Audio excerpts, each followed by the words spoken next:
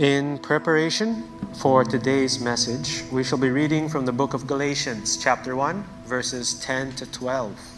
Again, that is Galatians, chapter 1, verses 10 to 12. For am I now seeking the approval of man or of God? Or am I trying to please man? If I were still trying to please man, I would not be a servant of Christ. For I would have you know, brothers, that the gospel that was preached by me is not man's gospel.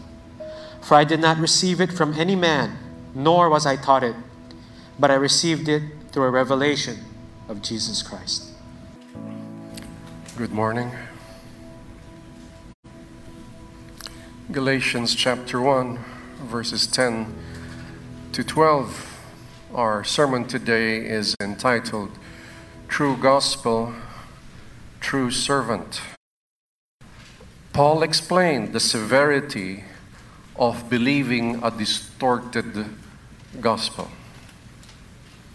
It is the same as deserting the God who called them into the grace of Christ. And then Paul, moreover, with strong emphasis, he pronounced a curse on all who preach another gospel or a distorted gospel. Not even an angel from heaven has the right to preach a different gospel, which also means no other person has the right to preach another gospel other than the gospel which they have heard. Anyone who does sets himself upon a path to destruction, which is the meaning of cursed. And as we read in the earlier verses, Paul said, let him be accursed, and he said it twice. Therefore, all who believe in Christ must make sure that they believe in the genuine gospel as revealed in all Scripture, not just portions of it. As we understand the gospel from the whole New Testament, even the foreshadowing from the Old Testament, even the prophecies from the Old Testament, connecting the whole and understanding the gospel, which is the center, that is the centerpiece, Christ and his gospel. Because if we believe a distorted gospel, according to Paul, you are deserting him who called you. You're leaving God who called you. That is why it is essential we know the gospel, and we have to know its accuracy based on what is revealed in Scripture. That's why, brothers and sisters, it's not all the same.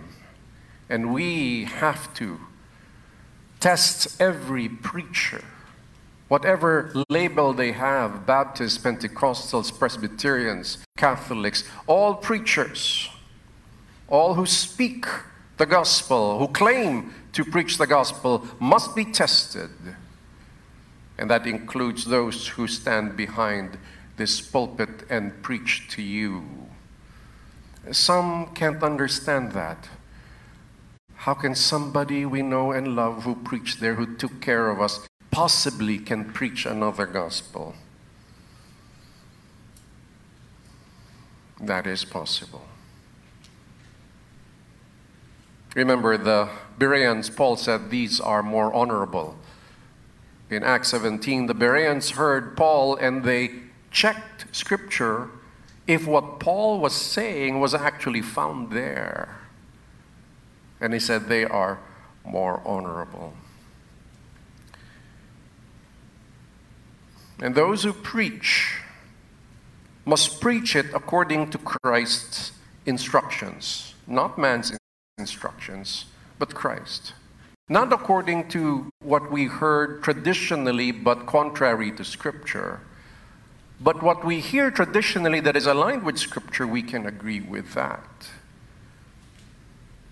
But what is contrary, we have to be skeptical about it with a healthy skepticism that wants to check the Scripture.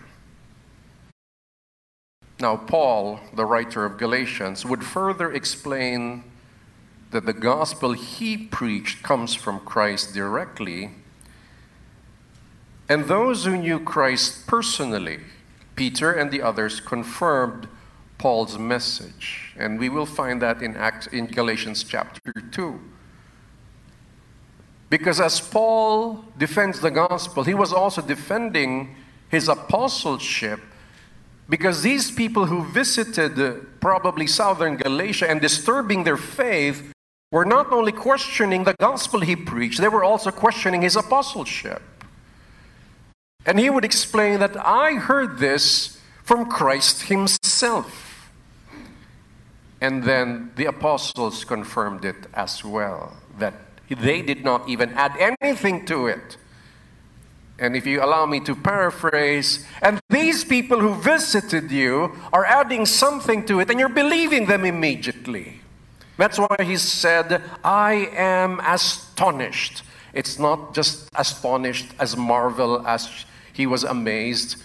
Well, in those days, those were consistent. The words, I am astonished, is consistent with disappointment.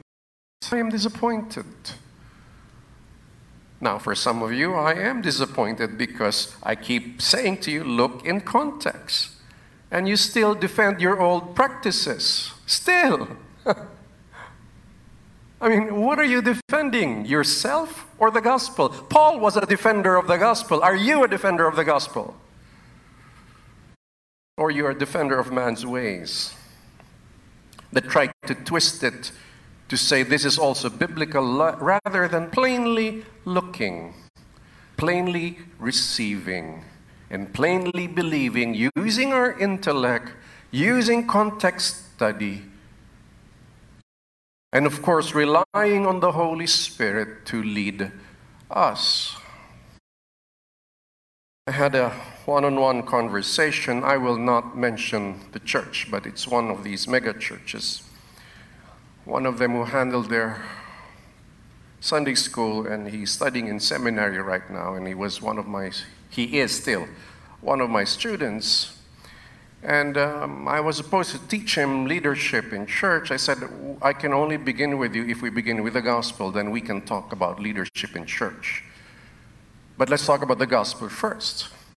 On the first session, he heard it, and that somehow he was trying to explain things. After several days after I met him, it was a changed. He was a changed person. Changed man. He said, they teach us to care, but they never tell us to preach repentance for the forgiveness of sins as Christ instructed in Luke 24. We tell them to accept, we tell them to say the sinner's prayer. We justify that, but we were never told to proclaim repentance for the forgiveness of sins. And then many things made sense in his mind. And so there's even one pastor who told him, let me quote exactly, has God truly forgiven me? Now, if you understood the proclamation that Christ commanded his disciples, go proclaim repentance for what? For the forgiveness. Because if one truly repents, truly says, Lord, I am a sinner, humbles themselves, I am a sinner, forgive me. I want to turn away. Give me the strength to turn away. I can do it only by your grace, not by my own strength. If they truly came there, sincerely, humbly before God, we know if that is the work of the Spirit, something happens within that person. A new person emerges that doesn't desire sin. We're not saying perfect, but no longer desires it. But he knows that he is forgiven by God, but not going through that. Of course, another brother in our church also claimed when he was young, he was in an evangelical church since he was a teenager or even younger. He participated in the activities, I think even played instruments or joined the music ministry. It all started from a camp where he was called to come forward and repeat the sinner's prayer, and he was asked by the preacher, Or by the pastor, where will you go if you die? And he said, I don't know. I said, didn't you pray that prayer? If you prayed that prayer, you're going to heaven. That's not in Scripture. And he believed that for many years, living in sin, because the word repent, turn away, was not there. And you wonder why some of your growth groups are continuously in sin, because you did not tell them. Christ commanded us to repent. Mark 1:15, the very first recording of Christ preaching in the book of Mark. What did he say in the first recording of the book of Mark? What did he say? The gospel or the kingdom is at hand. What did he say? Repent and believe in the gospel. It goes together. But we don't emphasize that. The emphasis is not repentance. We made it easier because we want to be more accepting. Just focus on love. Don't speak repentance. And that is a misunderstanding. You know, it's safer to stay far away from these small distortions because it brings you to what? To the borderline of false teaching. And maybe some of us cross it. But if you were proclaimed repentance, faith, which is opposite the ways of the world, faith in God, faith in the Word is opposite the ways of the world.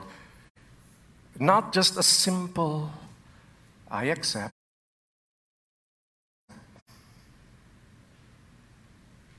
Sure, you may justify John 1:12, which is highly prescriptive.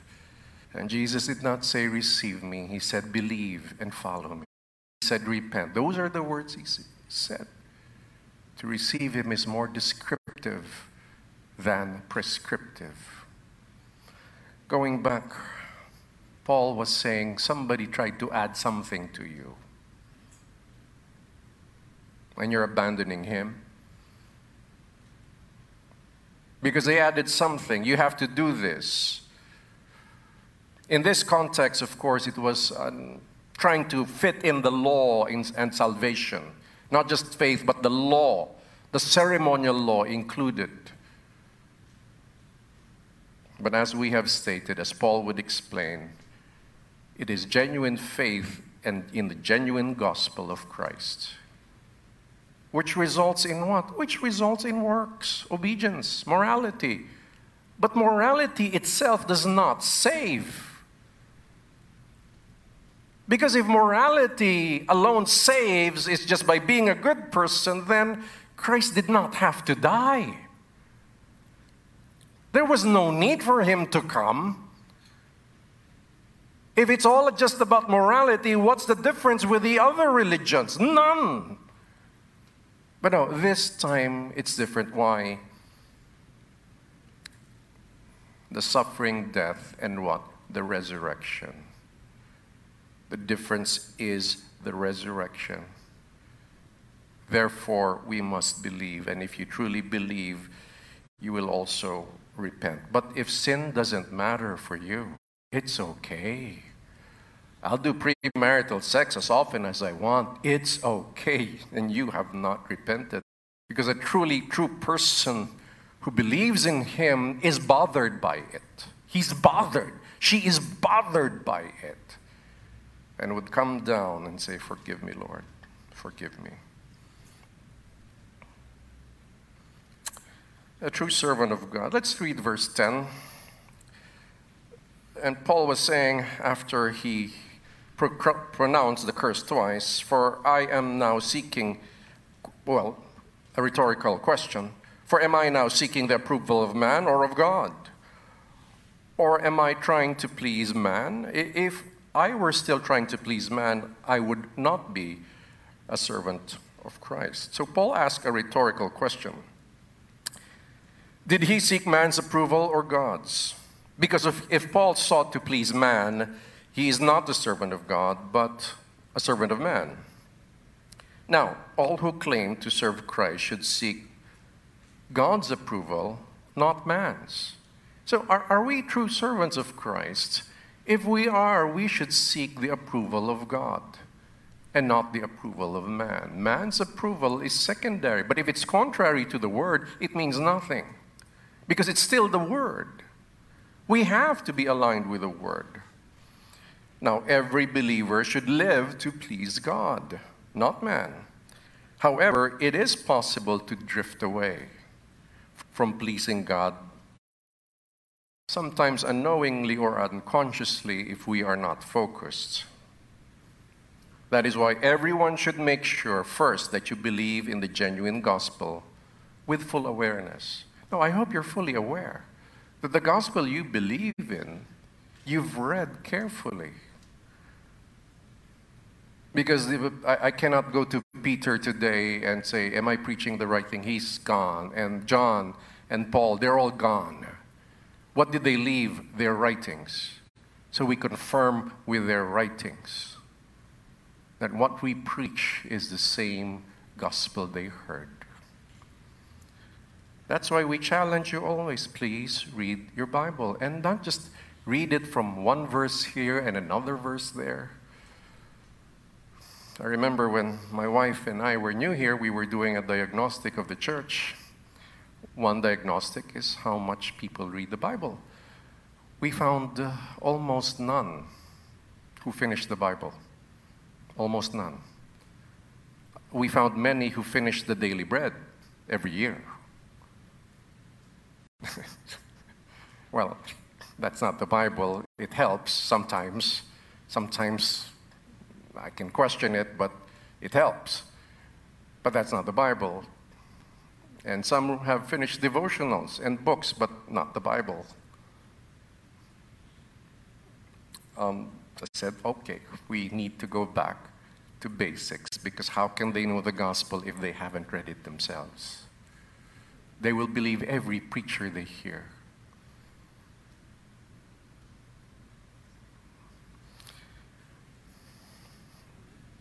Now, second point, God's gospel, not man's. It belongs to God. Verse 11 states, "For I would have you know, brothers, that the gospel that was preached by me is not man's gospel." The one I preach to you, it's not from man. He's saying it's from God. Paul made it clear that the gospel he preached to the Galatians was not from human origin. Those who preach another gospel, or those who distort the gospel, are not from God. True servants of God preach his gospel. So he's making a connection with him being a true servant of God and then the gospel he preached. Remember that. If you look at the text, there's a connection. He's making that connection. The gospel that he received and him getting the approval of God. So he's making that connection. So I would say for us, if we are true servants of God, then we are true servants of the gospel. And the gospel must be accurate. Paul warned against the people who distort the gospel, which became a false gospel. He said it's not really different, but then he said it's not really the gospel, it's different, it's not it. Furthermore, he pronounced a curse to anyone, including himself or an angel, if they preach a different gospel. Shouldn't this give us some sort of reverence and the fear of God? Since there is a warning. There is a warning. Therefore, I should be careful in what I teach and preach. And I should be satisfied. If Jesus said to his disciples, "You are witnesses to the suffering, death, and resurrection," it has to be there. Even if Filipinos think they know it so well, you have to explain the why of these things. And then what? Proclaim repentance for the forgiveness of sins. I can be satisfied there. Or I can follow the Master when he said, repent and believe. Confirmed by Paul when he was before King Agrippa, everywhere I went, I proclaimed repentance from dead works and faith towards God. Everywhere he went, whether you see it or not, he said it. according to his testimony. Therefore, brothers and sisters, let us be defenders of the gospel, the accurate one. We struggle, we wrestle to make it as pure as we can present it, and try our best not to add to it for the salvation of men, nor subtract anything from it for the salvation of men. Some think church is a place where you can just rest your soul and find love. And that's in the view of the church. Well, if we do that, we will be a mega church very soon. But that is not the command. The command is not to build a large audience every Sunday. The command is what? To make disciples. What is a disciple? What?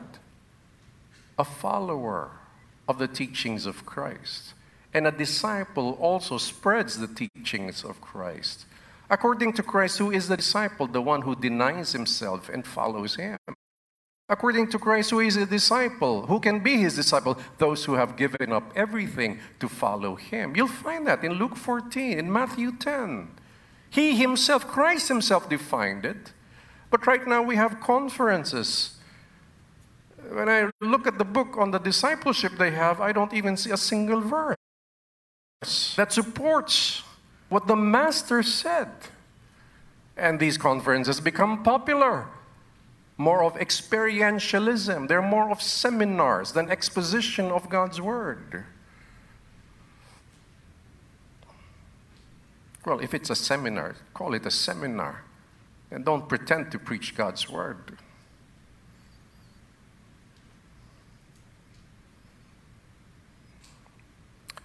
Lastly, revealed by Christ. Verse 12, for I did not receive it from any man, nor was I taught it, but I received it through a revelation of Jesus Christ. Paul did not learn the gospel from man, but he received it through Christ's revelation. Paul probably referred to the Damascus Road event when Christ appeared to him in a blinding light, and he got blinded temporarily, and his blindness was gone after Christ commissioned another disciple, Ananias, to pray for Paul. And you'll find this Damascus experience in Acts chapter 9, verses 1 to 7. He was on his way to persecute the church of Christ. He was an enemy of the gospel. But then after that, facing Christ on the Damascus Road, he surrendered. Well, the words are not there, but he said, "Who are you?" And Christ revealed who he was.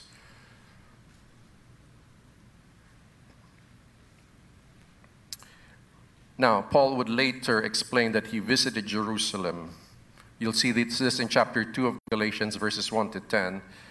And met Peter and the other apostles. Peter and the others added nothing to Paul's understanding of the gospel. In other words, they confirmed the gospel that Paul preaches. That is why it is good for us to study Romans carefully, again and again, and take it to heart. Now, if your attitude towards the Word is more of, if I need encouragement, I'll go to the Word. If I need guidance, I'll go to the Word. But if your attitude is not, I am a servant of God. I am a servant. I have to know the Word because I am a servant and I am a child of God. Now, add the child there. Because we were adopted children of God in Christ. But the emphasis here, we're going to talk about sonship later on, or being adopted as a child of God. Paul would explain that. But allow me to introduce that right now. But what kind of servant are we? Do we look for the revelation of Christ as revealed in Scripture, or we just see the Bible and church as finding guidance in my career path, finding counsel how to restore my marriage, how to give me guidance on how to parent my child, how to endure the depression I get from studies, academics, and my parents and everybody else. And I hope I can find solution here, and maybe I'll look for I come here so that maybe I want to be rich. Oh, brother. No, we come to the Scripture because we are servants and children of God. We want to know His will. It's our delight to know His will. And if we have difficulty, we say, Lord, Holy Spirit, renew my mind, renew my heart, renew my desires, that I may desire the Word of God, that I may surrender to the will of God and not fight it. Application. Well, seek to please God, not man. Let us not seek the approval of man, not the approval of man, but God's. One way is to believe the gospel of Christ as revealed in Scripture. Those who believe in a distorted gospel do not have God's approval. That was what Paul was saying.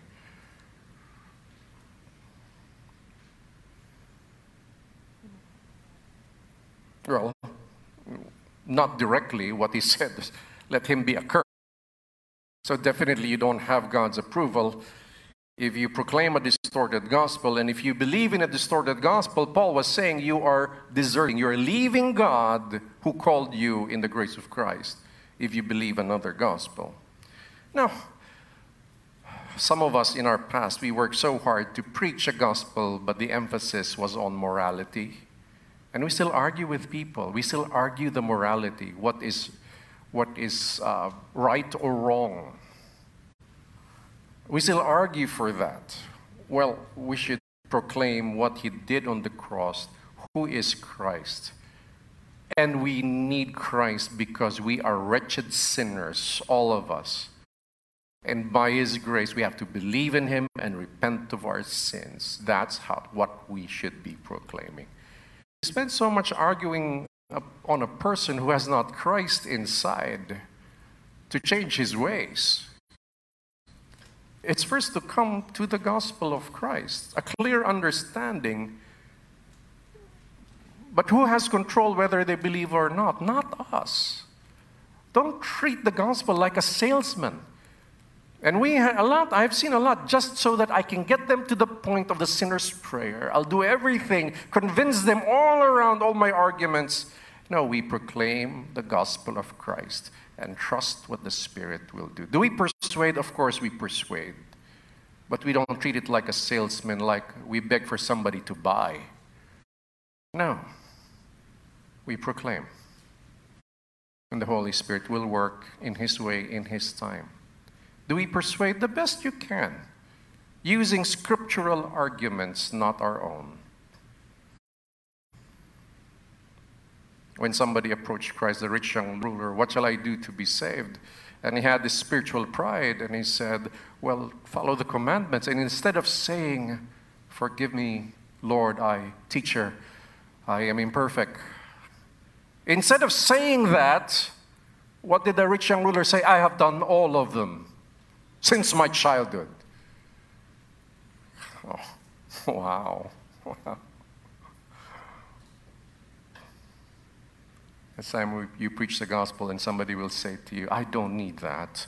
I'm not hurting anybody. I live a moral life. Then what did Jesus say to the rich young ruler? Sell everything you have, then follow me. That's the way to break his pride. The rich young ruler left, sad. Did Jesus say, oh, wait, come back again, come back. Let's talk this over so you follow me, all right? Let's talk this over. Maybe we can talk this over, huh? Let's have a cup of coffee. Come on, my other disciples, come on. Let's convince this guy. If somebody rejects the gospel we preach, they have rejected Christ. Do we try again? Sure, but never beg. Well, in a manner of saying you can plead, but you don't do everything. What I mean beg is you don't manipulate everything to get them to a sinner's prayer, which in their hearts they have not repented of their sins. They have not had the faith of God. Then you tell them a lie after praying that prayer that you are saved. Funny, because I have not seen that in the narratives. Now imagine working so hard to preach a false gospel. Now just imagine that, working so hard to preach a false gospel, or slightly distorted one. And working so hard yet not gaining God's approval. I don't know, maybe on Judgment Day, Lord, I preached to so many places, and then you get the reply, well, yeah, but you didn't preach the gospel. You preach your own thing. However, believing the gospel as revealed in Scripture shows that one seeks God's approval. Now, I am believing that we want God's approval, right? I want it. Another word is God's favor. God's stamp of approval and God's favor. I desire that. How do I do that? By crying? By crying in the place of prayer? Well, I have nothing wrong with pouring out our hearts to God. But never did it say that you win God's approval, you first have to know the gospel. We're talking New Testament here. We're talking about seeking God's approval to be true servants of God. We're talking about believing and preaching His gospel. We must seek to please God, not man. Next, preserve the gospel. The gospel belongs to God, not man or angels. Therefore, no one has the right to make changes to it. Instead, we should preserve the purity of the gospel. Anyone who distorts is cursed. But all who preserve it, I should say, are servants of God. That's one way. Yeah, service is in church. We serve one another. Some of us help fix the chairs. If some of us need help for volunteers, some of you come here and God is pleased with you as you serve Him. But don't forget the primary. Serve it with what? The gospel. To proclaim the gospel, to defend the gospel, the purity of the gospel, that is service to God as well as serving one another when we need help from one another. We do it in the name of Christ. We are serving Christ as well. It belongs to God. Therefore, no one has the right to make changes to it. No one.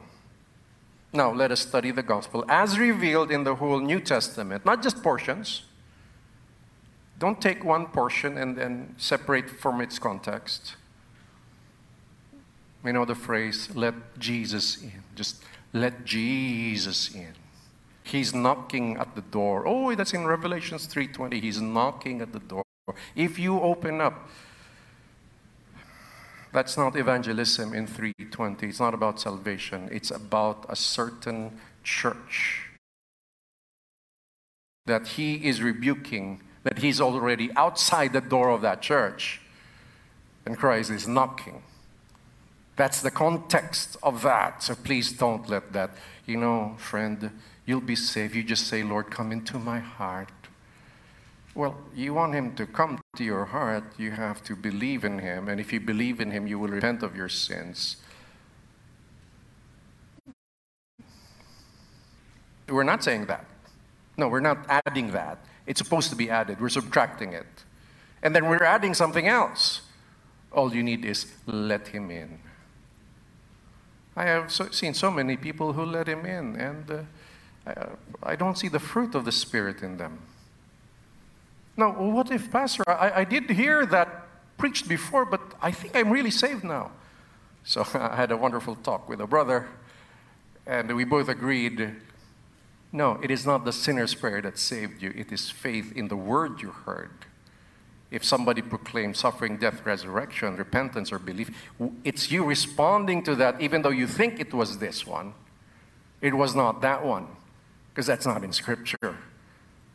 It was what? Again, we respond to the genuine God, even though sometimes the vessels are imperfect, but this is still not accurate. What is accurate? Suffering, death, resurrection of Christ. Believe in the gospel. Repent and believe. And who saves you? It's truly the Holy Spirit. Not man. Not you. Not us. We proclaim, but it is the work of the Spirit to save. So we study not just portions of Scripture and isolate the rest. No, we have to understand the gospel from the whole text. Appreciate the beauty of the narrative. The fall of man in the garden. The prevailing sin in the times of Noah. And the Lord kept telling them, spread out. And in Tower of Babel, they said, we will not spread out. We will stay here and create a tower that would reach heaven. And the Lord scattered them by giving them different languages. And then the beginning of the redemptive story, aside from just promising Eve, the call of Abraham. Call of Abraham. And in his descendant, a nation will be born, Israel. Where the prophecies and the ceremonies will predict the Messiah's coming. And then through time, Messiah would come.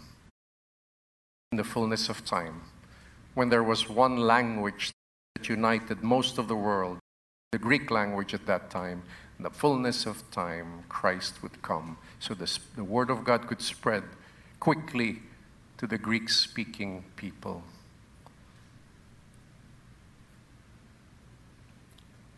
We see it the whole, not just a portion. We see the death of an innocent animal being sacrificed for your sin every year. An animal who has nothing to do with your sin, but to achieve a certain forgiveness, you have to sacrifice that. Some would even argue with the word forgiveness, but that animal had nothing to do with your sin, a replacement to be punished instead of you. And that was a shadow. That was a glimpse of the law that will be fulfilled in Christ. We are all guilty. And no animal can truly remove our sin because we persist. We are still guilty. But the true sacrifice, the one who has no sin, has nothing to do with our sin, had to be sacrificed. He died, receiving the wrath, the justice of God, meant for us. He received it. Then he rose again from the dead because God raised him. Why? He himself had no sin. He just paid for our sin.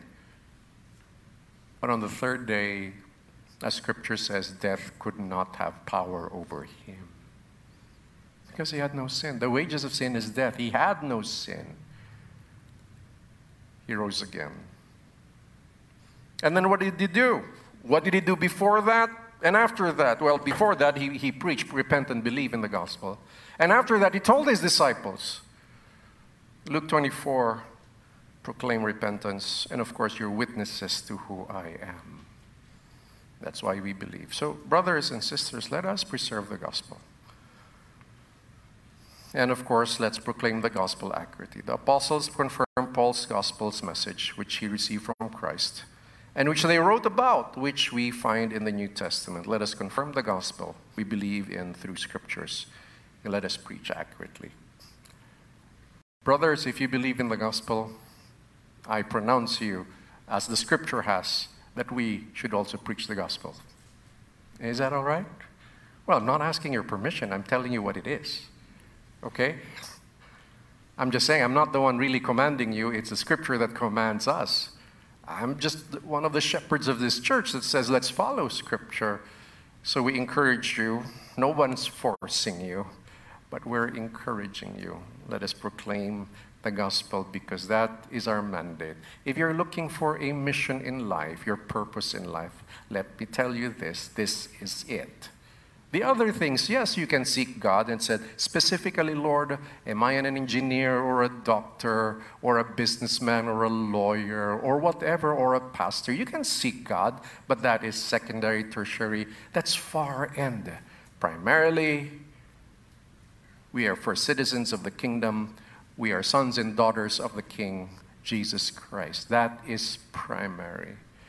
Don't get lost in this world. I'm not saying remove yourself and do not progress. I'm not saying that. I'm just saying that's not first. So don't put that first. Now, we should assess and evaluate all who claim to preach the gospel, including me. If they are not accurate, let us stay away from them and warn others.